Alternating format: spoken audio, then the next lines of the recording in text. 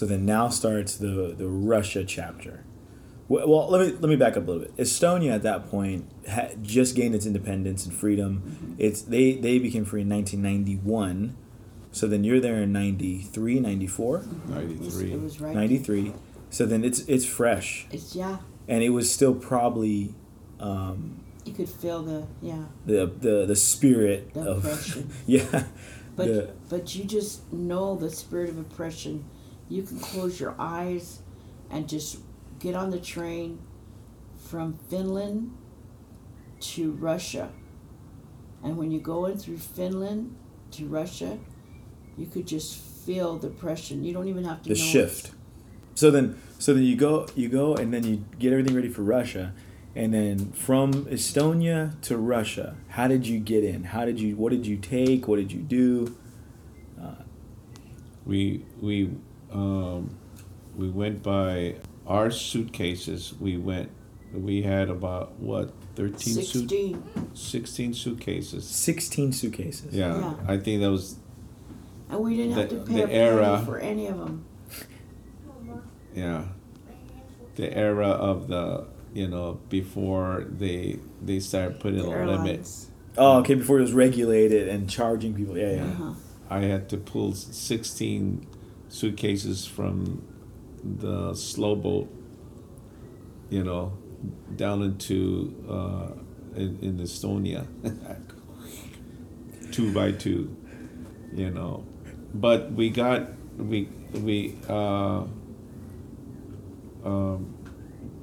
were to meet a Russian pastor in St. Petersburg, and Nikki.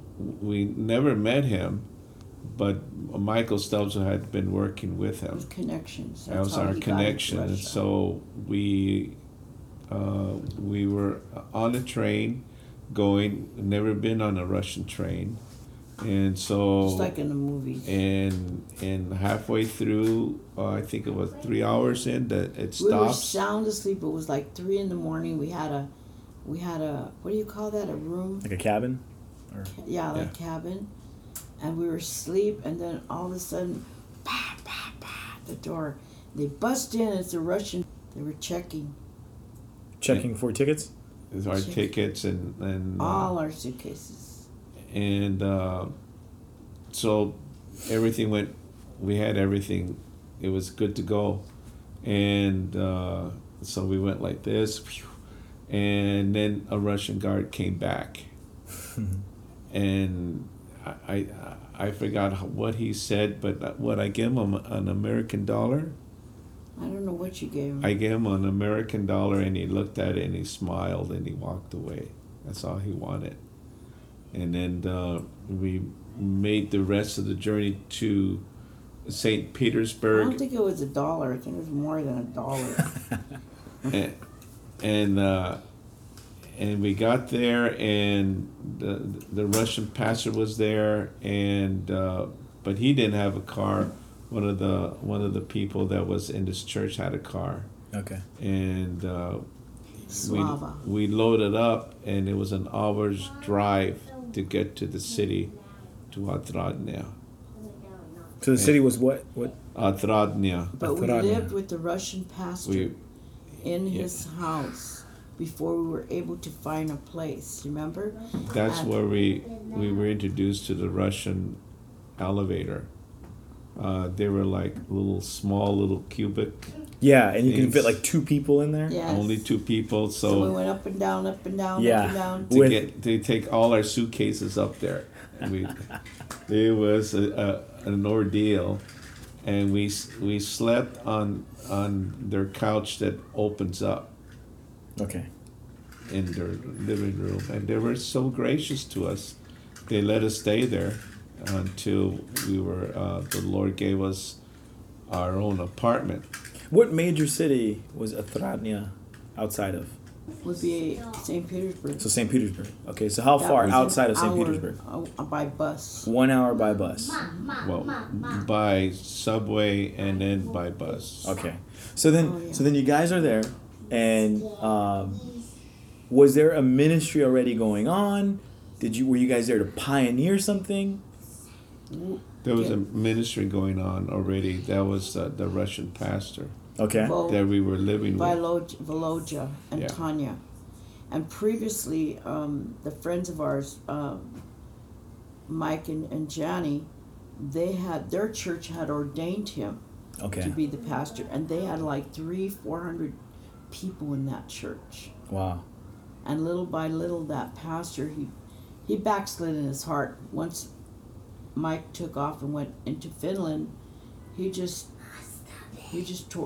up. He destroyed the devil destroyed Yeah. the church. So the church was about 300-400 members, and then slowly, they lost members. By the time we got there, there was hardly anybody left. But they had that church in Kirovsky. Kirovsky, we started Aktaranya. That was the church we pioneered. Okay.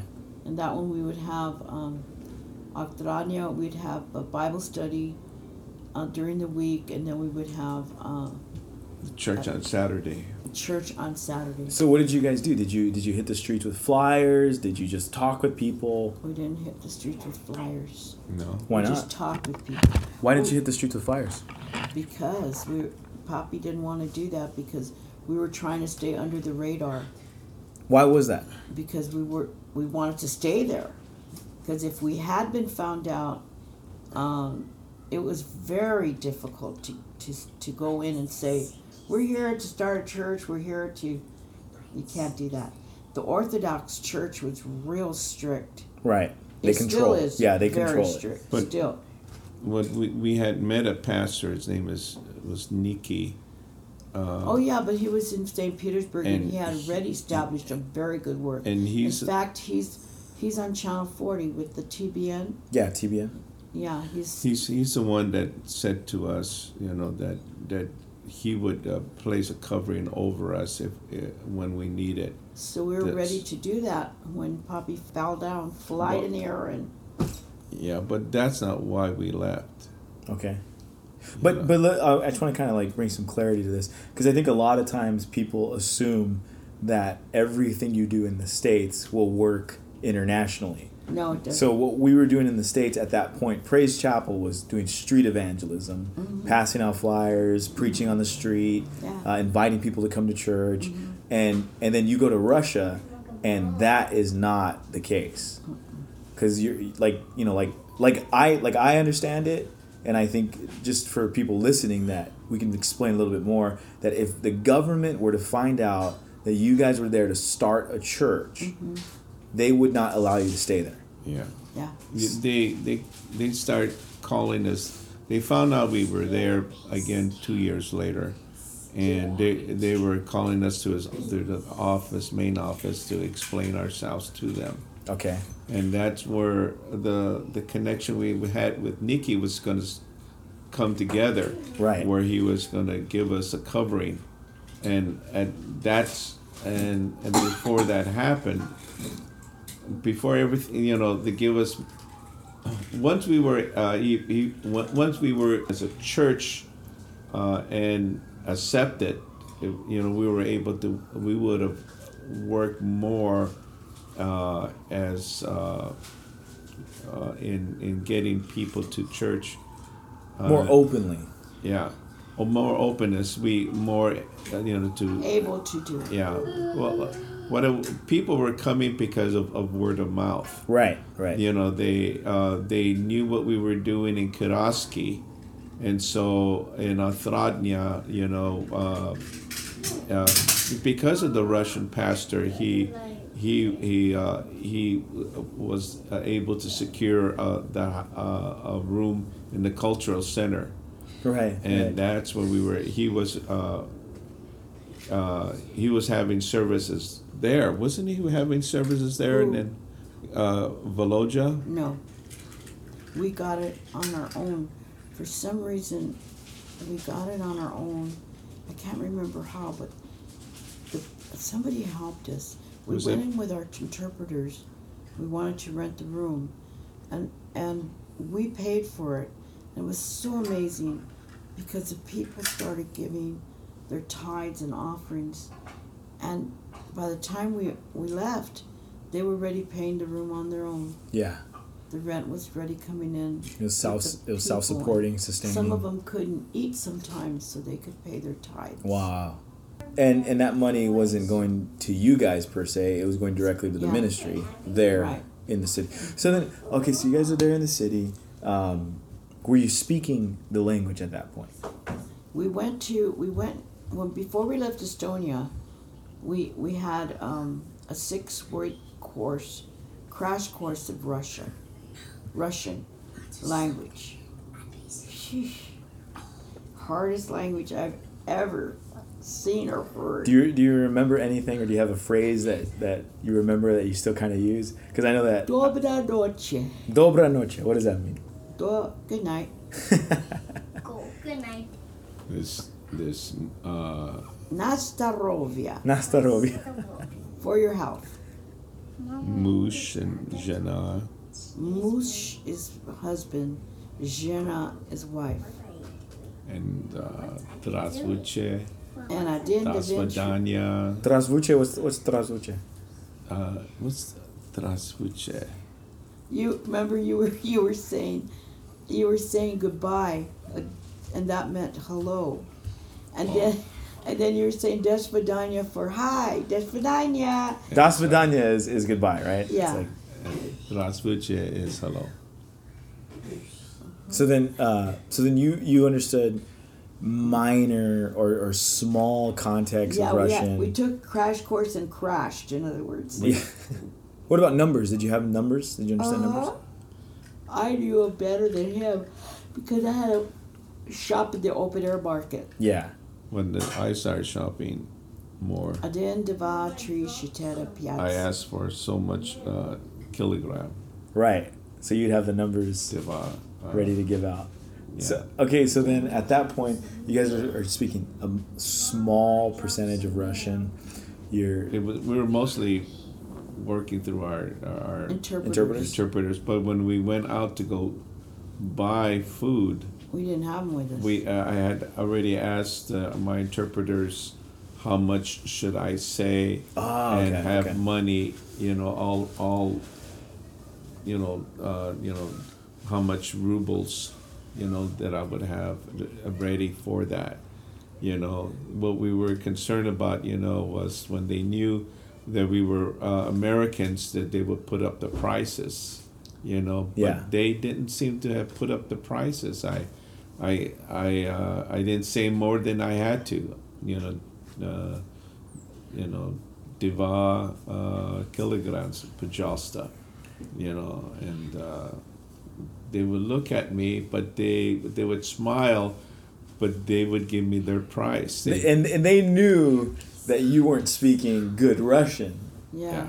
but I think it was the effort that they were like, okay. and it was God keeping us. Yeah. Because they had young men who were part of the Russian mafia all around us. In Russia, I was real careful about us. There I was more careful than I was in Estonia. Yeah. I know. But because I was concerned about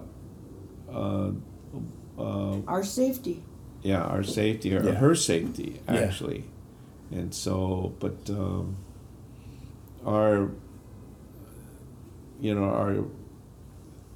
it was the Lord was working all the way through, and with the church, the Lord helped us to, we loved them, and we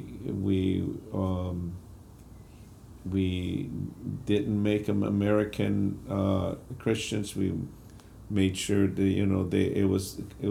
it's all national. It was biblical Christianity in Russian just context. giving them, loving them, and What- through our interpreters, what they really impressed were. them was the fact that I remember people in our church in Aktrania, they would say, you're different than the other missionaries from America that come. The missionaries from America that come, they stay in the good hotels in the main city. You live here like us. You walk, you don't have vehicle, you take our bus, you live like we do. You cook like we do. We want your God. So that made them trust us a lot. Right, They because you were there with open them. to us. I was like,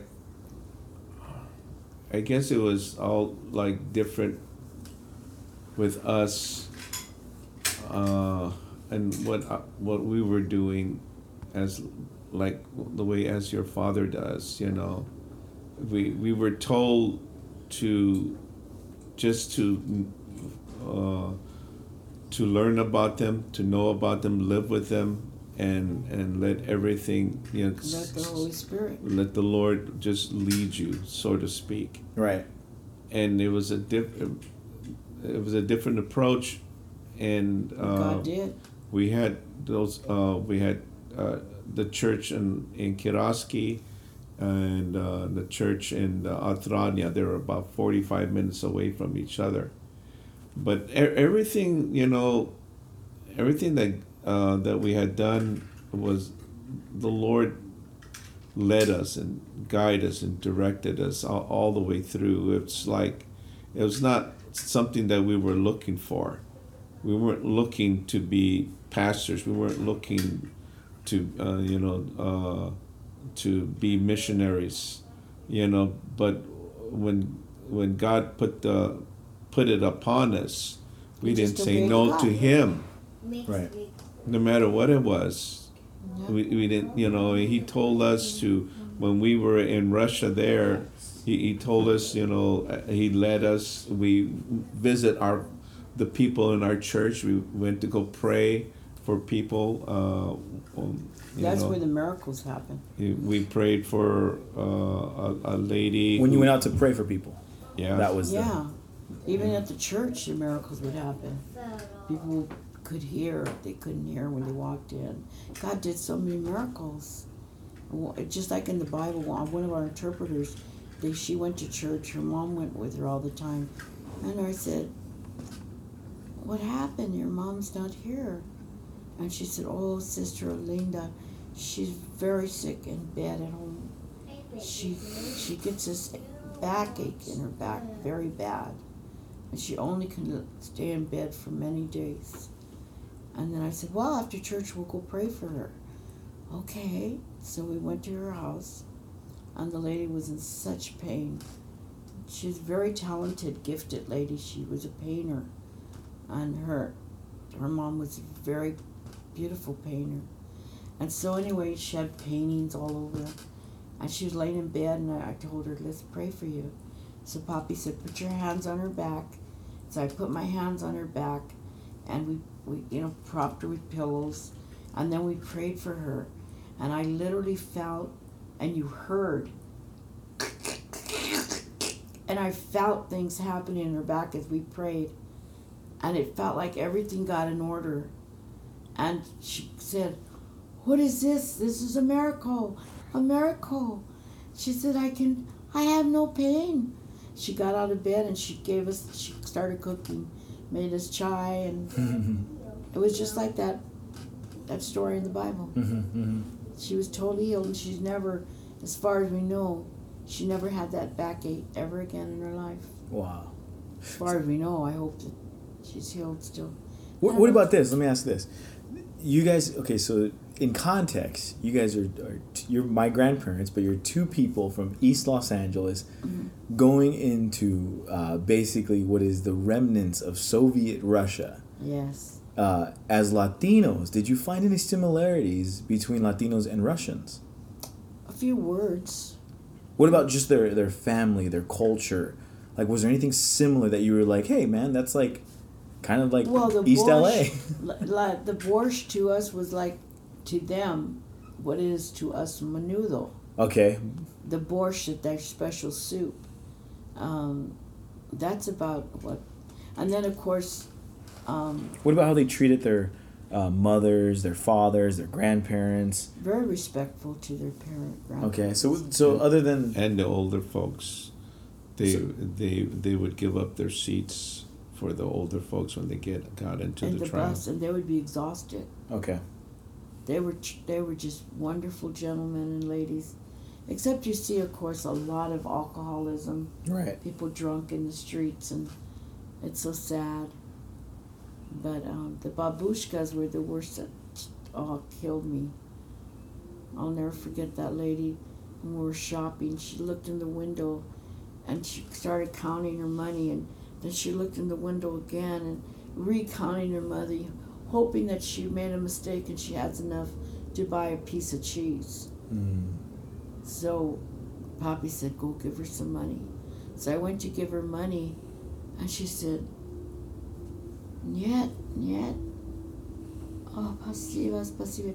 And she bent down to kiss me. I said, no, get up. And she was able to buy her cheese, and she was so happy. Yeah. During that time you were there, did you like really feel compassion for the Russian people? Oh, yes. Do I you- still feel compassion. You still feel it, okay. Yeah. So then you guys are there how long? You got there in 93. 3.5 years, but came back home for 9 months. You came back home a year in, or how long were you there before you came back? We were 2 years in when you fell, huh? Yeah, I think so. 2 years in, and then what happened, Pop? You got to tell us the story. Well, we got up early because he had to go to St. Petersburg, and it was a task. It was Okay. an all-day thing to go to St. Petersburg. To go into the city. You know, I Into was the going to city get from the visas for us because our visas needed to be My renewed? visa needed to be renewed because I was going to come in and speak at the women's conference. They had the first women's conference they wanted me to speak at. And so I had to be here in America for 2 weeks. So Poppy went to get our visas to get them renewed. He had to do it anyway. So he had to do paperwork first. And at that time, the Russian mafia was really getting bad. They were going in and killing and raping the women in their homes, in their apartments, in their flats, taking over their flats. And since the police were not paid because there's no money, it was just so terrible at that time. Although you see the teachers and all the civil workers still worked because they cared about the people, Right. but they didn't have no money. No money. Anyway, So at that point, the Russian mob is so he getting told active. me, don't answer the door Yeah, to pretty. anybody. So Pop, you told Nani, basically in a way of to protect herself. don't open the door to nobody. Oh, we had to have door. First it was a wooden door, and then it was a metal door, and then it was a door with the bars. Okay, like a protective gate. All the locks. So then what happened? I was walking across a small field in front of our apartments, and I slipped on black ice, and my legs went up, and my whole body was up in the air, and I came down on the curb, and it hit me right here at my thigh, and I grabbed it, and I just fell on the floor, and I prayed. I asked the Lord to heal it, and it didn't happen. I go, okay, you're gonna bring me. You're taking the long way around. I said, okay. So the spasms in my legs caused me pain to shoot through every so often. It just shot through, and I couldn't move. I couldn't walk, and How long were you there on this ice? about a little less than an hour. And it was how cold outside? I don't know. It was. It's normally 10 below zero on a winter's day, but it was a little bit warmer because the ice was melting. That's why it was a little slushy. I didn't see the black ice. It was like about 5 degrees, I guess. And so they some Russian guy, he shoved a plywood underneath me, so I wouldn't be directly on the ice, and I wrote on the snow 74. I go Moi Doma, my home, over there. You know, I was pointing, and a Russian guy ran over And to. knocked on my door. When And- he told me, and don't he open was- the door. He was pounding on the door, and she wouldn't open the door. And then the Holy Spirit told me, open the door.